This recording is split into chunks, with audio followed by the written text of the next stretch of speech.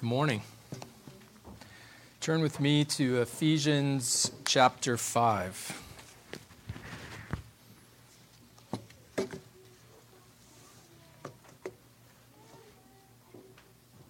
It's good to be back with you this morning, and I definitely bring greetings from my time with Grace Reformed Baptist Church last Lord's Day, and they definitely send their love and their gratitude for sharing me to allow Pastor Barcelos to instruct in Florida. But this morning, as we come back to Ephesians chapter 5, we're addressing this fifth chapter of Paul's epistle, where we find that we've been addressing it under a certain heading. The heading that we've been addressing it under is the earthly reality of the exalted Christ.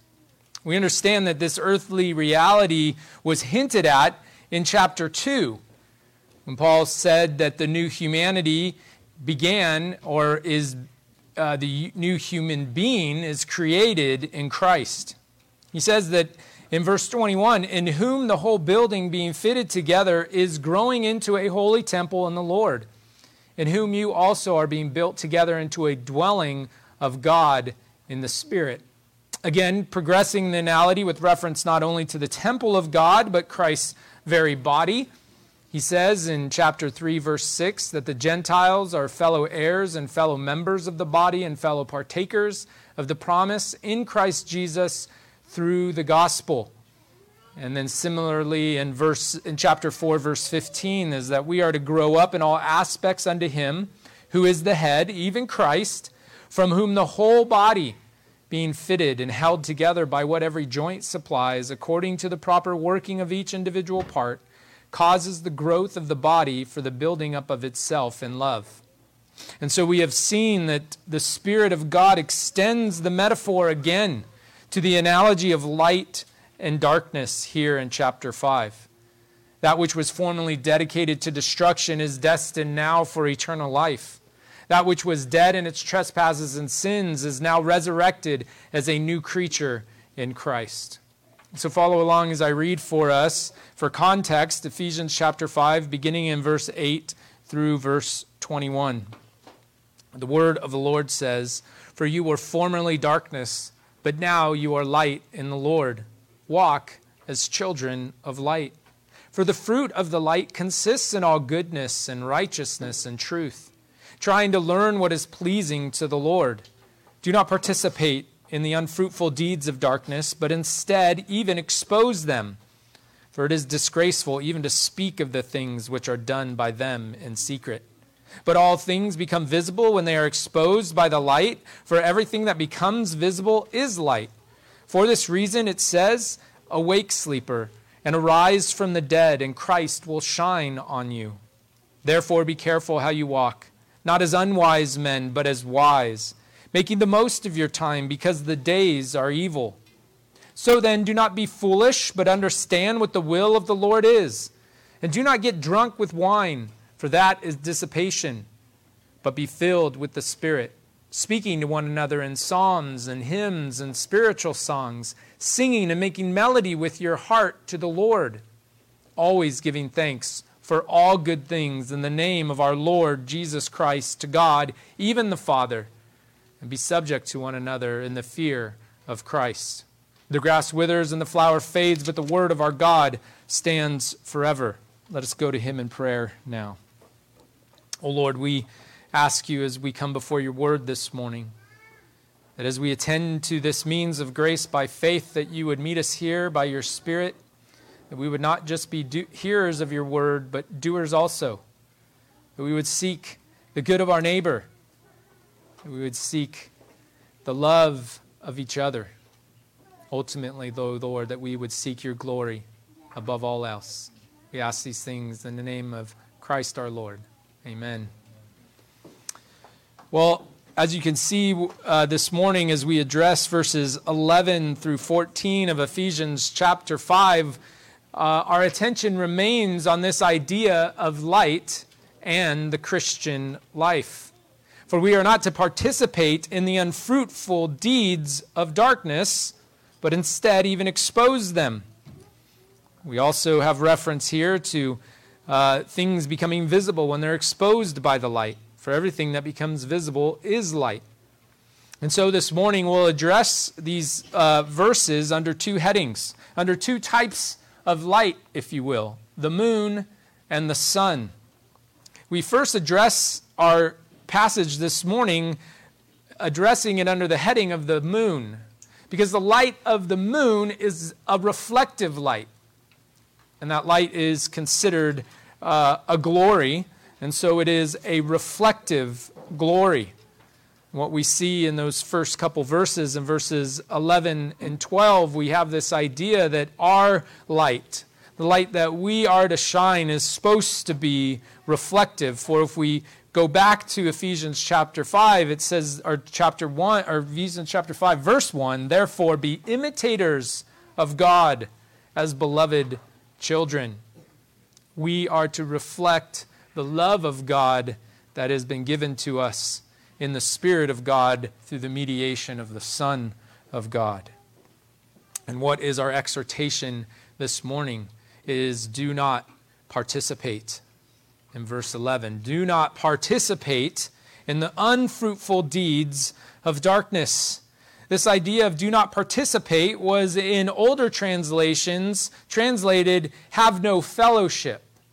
But here in a modern translation, they give us a more interpretive translation, and it is do not participate. This idea that we are to have nothing to do with.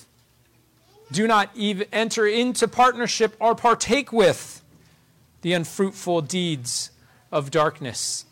In the previous verses, it says that these things should not even be named among us as is proper among saints. Our good friend John Gill observes how the apostle says in 2 Corinthians 6:14, do not be bound or do not be unequally yoked together with unbelievers. For what partnership have righteousness and lawlessness? And what fellowship has light with darkness?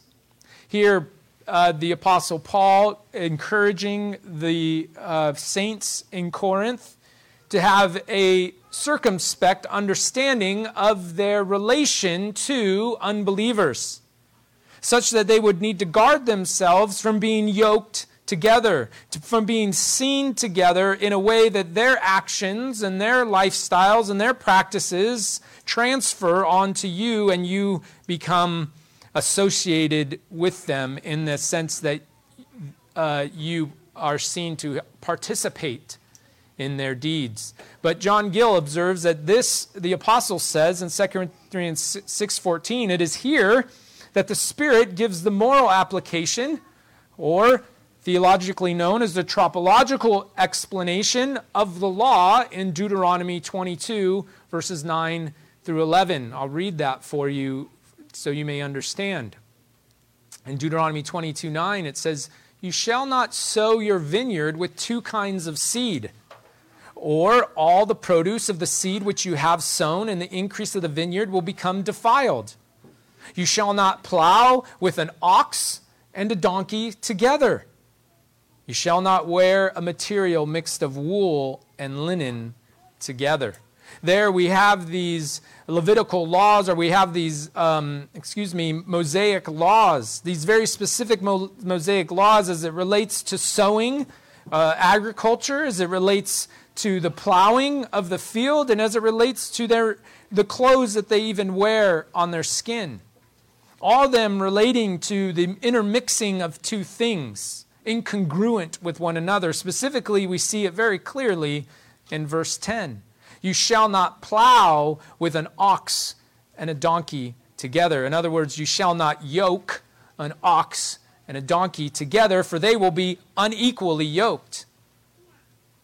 And Dr. Gill sees that word in 2 Corinthians 6:14 is a exposition of Deuteronomy 22, that we are not to be unequally yoked together with unbelievers. And so furthermore, in Ephesians chapter 5, verse 11, do not participate in the unfruitful deeds of darkness, but instead even expose them.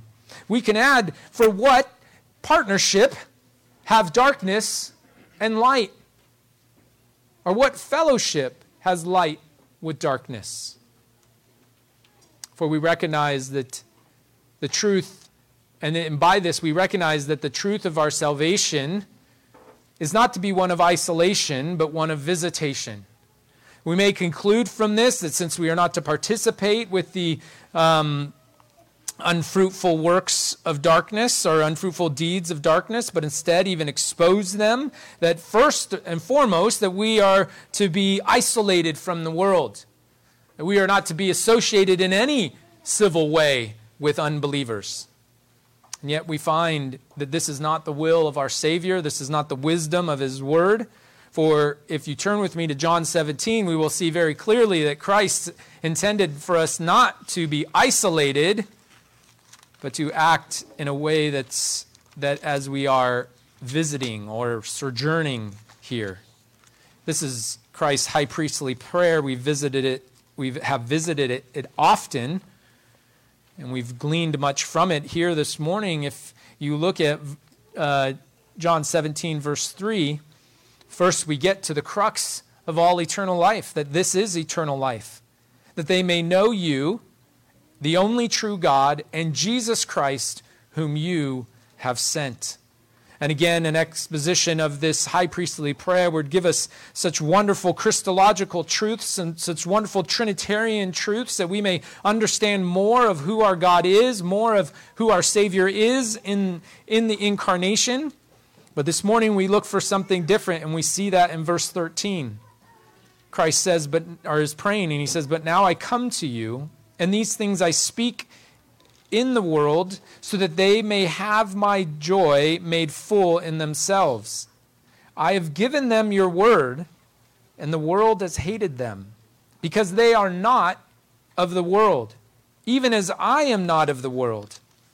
I do not ask you take them out of the world, but to keep them from the evil one. They are not of the world, even as I am not of the world. Sanctify them in the truth. Your word is truth. As you sent me into the world, I also have sent them into the world. For their sakes I sanctify myself, that they themselves also may be sanctified in truth. I do not ask on behalf of these alone, but for those also who believe in me through their word." So obviously we see Christ praying for the apostles, but then even beyond the apostles, those whom He will speak through and by whom He will wrought salvation in, those who would believe in Christ through their word, such as we read in Ephesians 5, that we read Paul exhorting the Ephesians to believe in Christ. And so we see this morning as we return back to Ephesians chapter 5 that it is not the intention of God that we would be isolated from the world, but that we would see our time here as one of visitation, one of sojourning, a passenger, a foreigner, a traveler along the way. We are to live among the sons of disobedience and children of wrath, among whom we once were. And we are to live as aliens and sojourners. But we are also to see ourselves as travelers nonetheless, such that we would not get ensconced, or we would not get wrapped up in these ways of the world, these unfruitful deeds of darkness, that we would not be considered participants in them. Again, I was much helped by Gil this week. For he says of Ephesians 5:11, "It is not said with the workers of darkness or with the men of the world who are in darkness and are darkness itself to have fellowship with them in a civil way." It's not said to not have fellowship with them in a civil way or to dwell among them. It is not prohibited. It is also of and countenanced by the great examples, and especially it is lawful and right when there is any prospect of doing good to the souls of men, and even when natural right, relation, and necessity require it. And indeed, the contrary is impractical.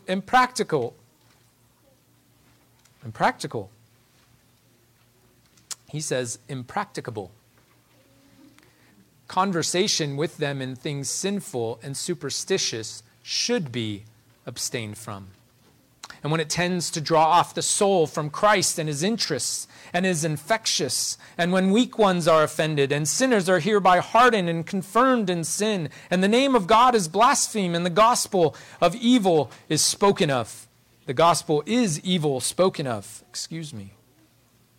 And so we see there by the explanation of Gill that we find here that what is prohibited is not the dwelling among the children or the sons of disobedience and the children of wrath, where in other places he said, for then you would have to be taken out of the world completely, as we will see. But he says that we would be right, and indeed we would do well to see that our conversation with them would not be of sinful and superstitious nature. We would not engage in them in such things as their obsession with the knowledge or the divination of the future, through such idolatry as astrology, through such things as chance and fortune. We would not engage with them, obviously, in sinful conversation of things that are filthy and silly talk and coarse jesting, things related to what they even in their shame only do in secret. We should also abstain from things that tend to draw off the soul from Christ and his interests. There is much of this world that's an interest, and all of this world is interested in things other than Christ. And they want us to come along with them. They want to say, be interested in this with us. Chase after this.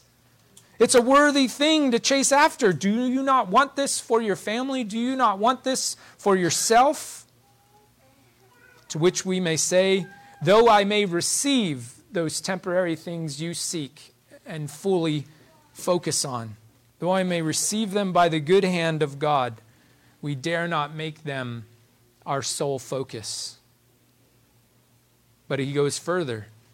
He says that when weak ones are offended, and sinners are hereby hardened and confirmed in sin, and the name of God is blasphemed, and the gospel is evil spoken of.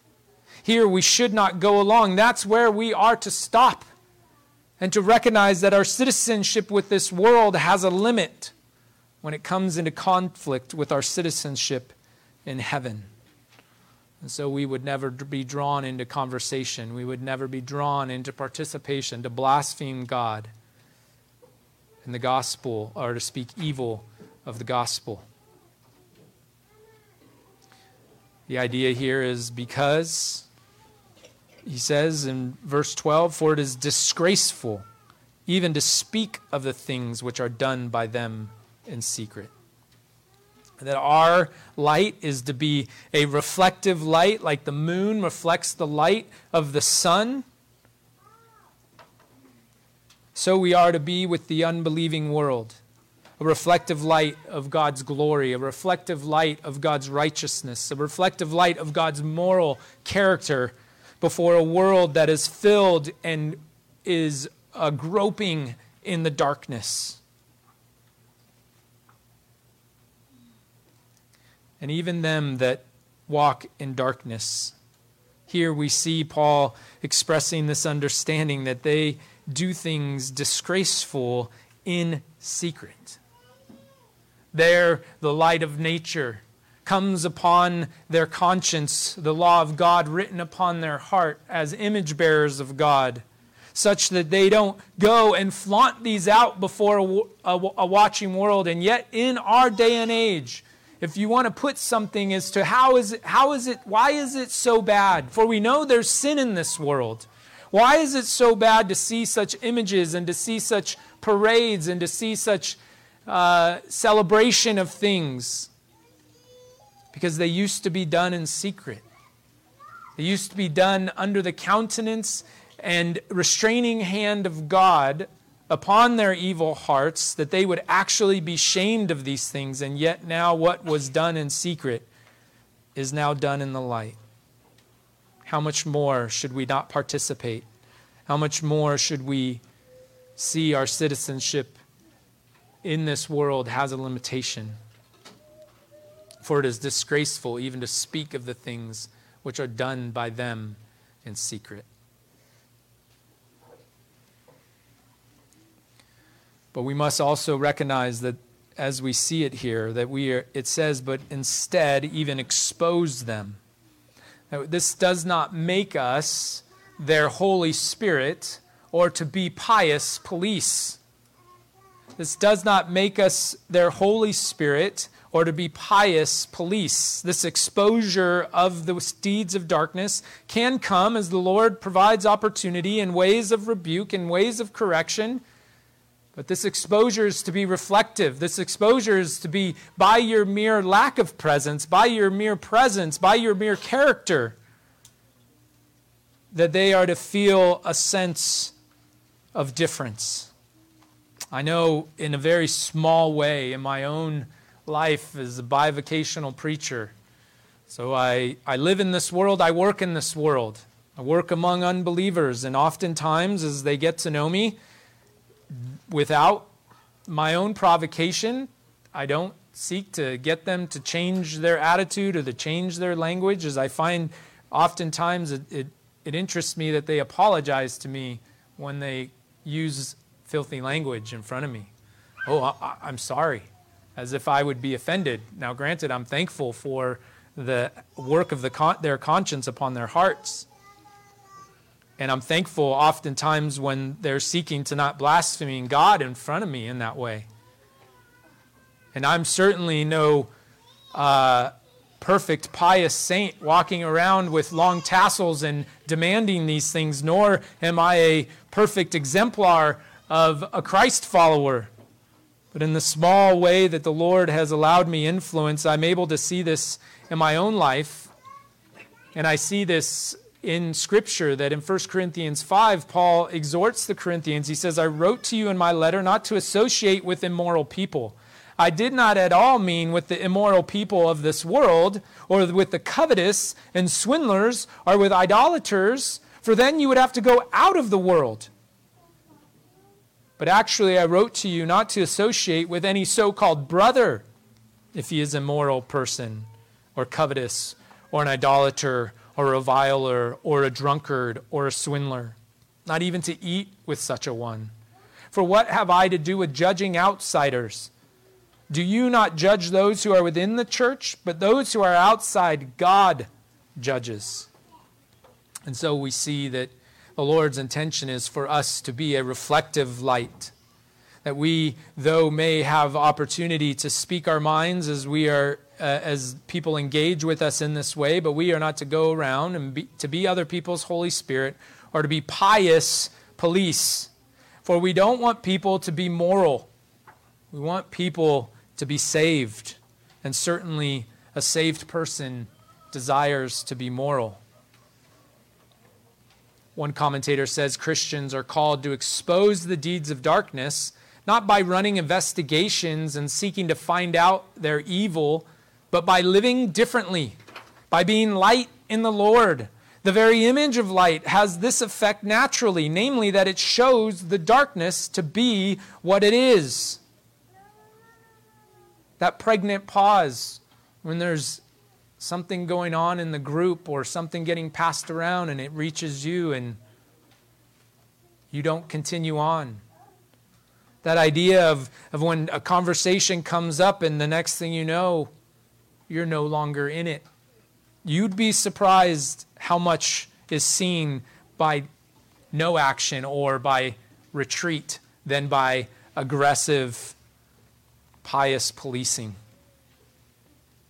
The enduring reminder for the Christian is most definitely That this enduring reminder for the Christian that do not participate in the unfruitful deeds of darkness for the Christian is most definitely law. Do not participate in the unfruitful deeds of darkness. But its source of endurance is the gospel. And for that, we turn our attention away from the moon, away from reflective glory, and to the source of light for us naturally, which is the sun. We see that in verses 13 through 14. It says, "But all things become visible when they are exposed by the light. For everything that becomes visible is light. For this reason," it says, "Awake, sleeper, and arise from the dead, and Christ will shine on you."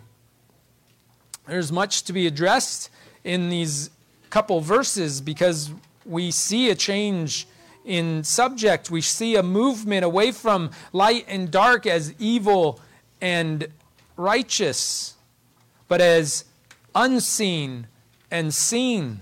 That there are things that will become visible when they are exposed by the light. And for everything that becomes visible is light. And so we ask ourselves, maybe, what is this understanding here? And the word that's used and translated here, that becomes visible, is translated in other translation as the idea that for everything that makes visible is light.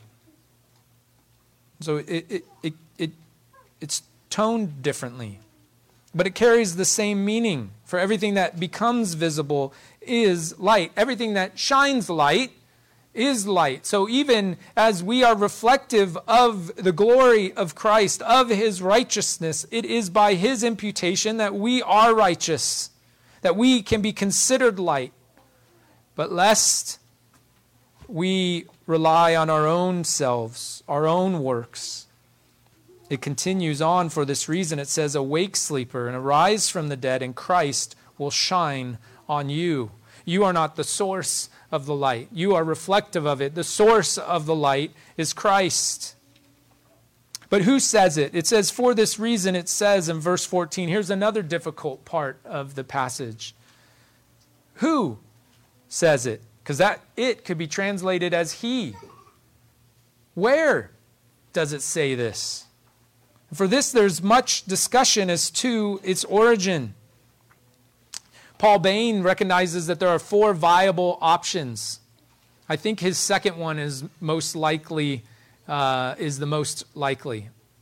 it says that the matter of this is everywhere written, it being the sum of the gospel, repentance from dead works, and faith on Christ. So awake, sleeper, and arise from the dead, and Christ will shine on you. We don't find this exact wording in the prophets. We find very closely wordings of it. We find pieces of it, and that we could all put it together and say, well, this piece was from that passage, and this piece was from this passage. But I think here what is being said is collectively as a whole, the Spirit of God through Paul is saying the testimony of Scripture, the sum of the gospel is repentance from dead works and faith on Christ. We do, though, and it would be helpful to see how closely related it is into what was anticipated in the Old Testament. And so we did this a couple weeks ago, but turn with me to Isaiah chapter 60.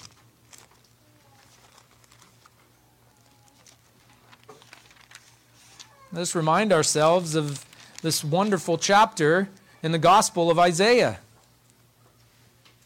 Arise and shine, verse 1, for your light has come, and the glory of the Lord has risen upon you. For behold, darkness will cover the earth, and deep darkness the peoples. But the Lord will rise upon you, and his glory will appear upon you. Nations will come to your light, and kings to the brightness of your rising. There, prophetically looking ahead to the first advent of the Messiah, who comes to the darkness and is the light of life. He is the light of men. and he comes to bring light. He rises upon the people in deep darkness, such that here it's anticipated in Ephesians, it's happened, and then in verse 19, we also look for the day of its fullness. No longer will you have the sun for light by day, nor for brightness will the moon give you light. For you will have the Lord for an everlasting light, and your glory, and your God for your glory. Your sun will no longer set, nor will your moon wane, for you will have the Lord for an everlasting light, and the days of your mourning will be over. Then all your people will be righteous. They will possess the land forever, the branch of my planting, the work of my hands, that I may be glorified.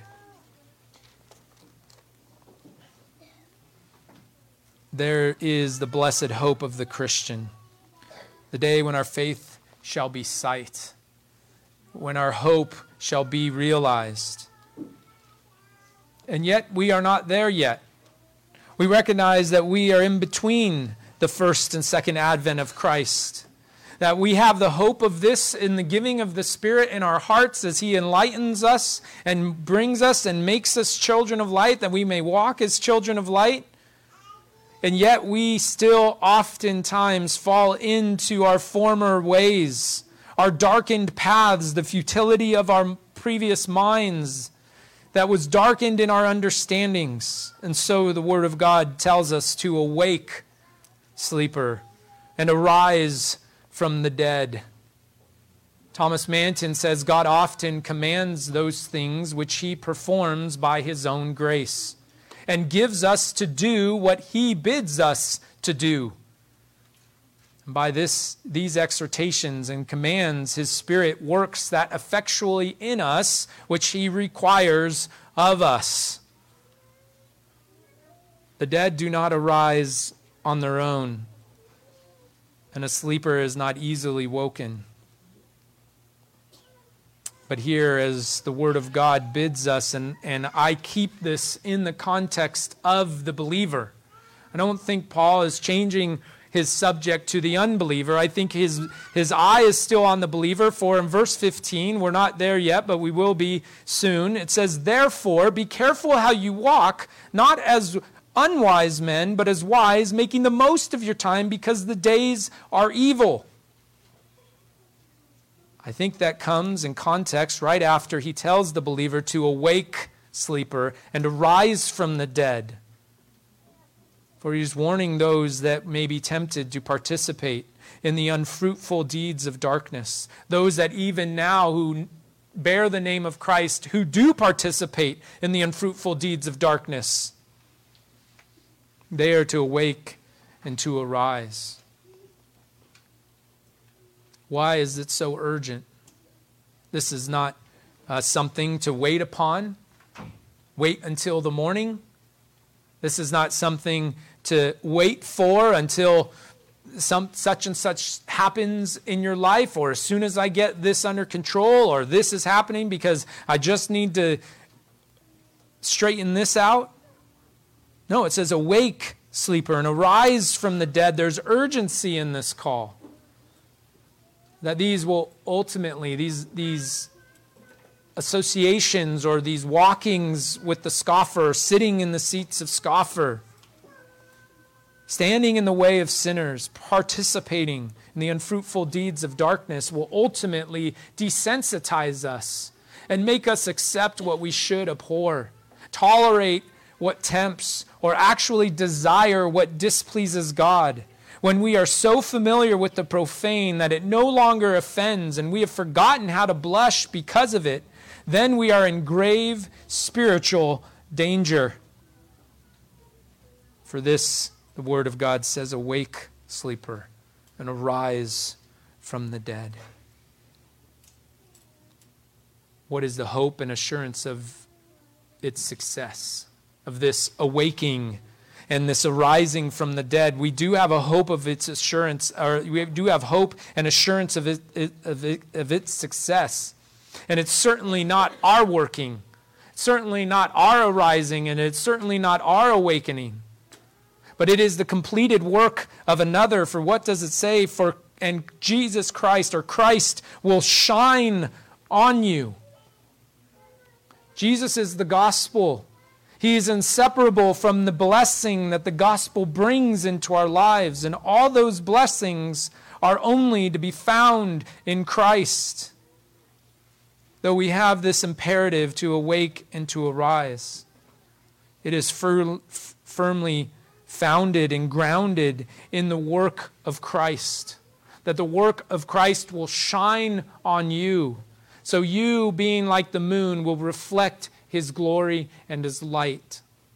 For what is the moon without the sun? It is darkened.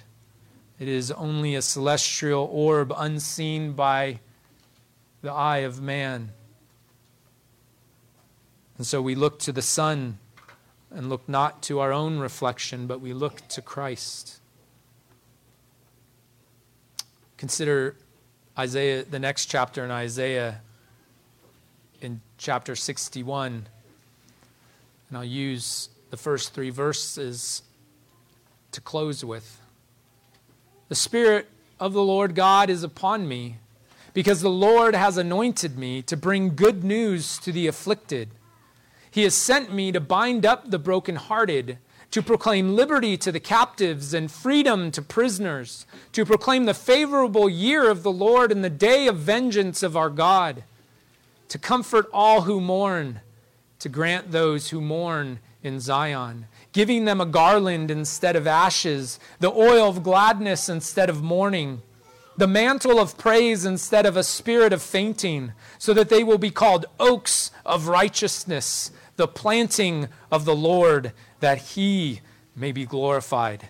Amen. Let's pray. Oh Lord God, we give You praise that as Your word bids us to not participate, Your word bids us to awake and to arise out of our stupor, even to arise out of something associated with death and dead things, that it does not give us this command without the attending power of the Spirit as we are united with Christ. That power, Lord, that You've wrought in us already by bringing us from death to life. Lord, that our hearts will be sensitive to the things that displease You, to the filthiness of this world, that we would not participate in it, but that we would expose it for Your glory, that those that look upon us may know that we are citizens of a greater kingdom, and that our hope is sure, so that they too may put their faith in Christ alone. We ask You these things. We thank You of the assurance of these things in Christ Jesus. Amen.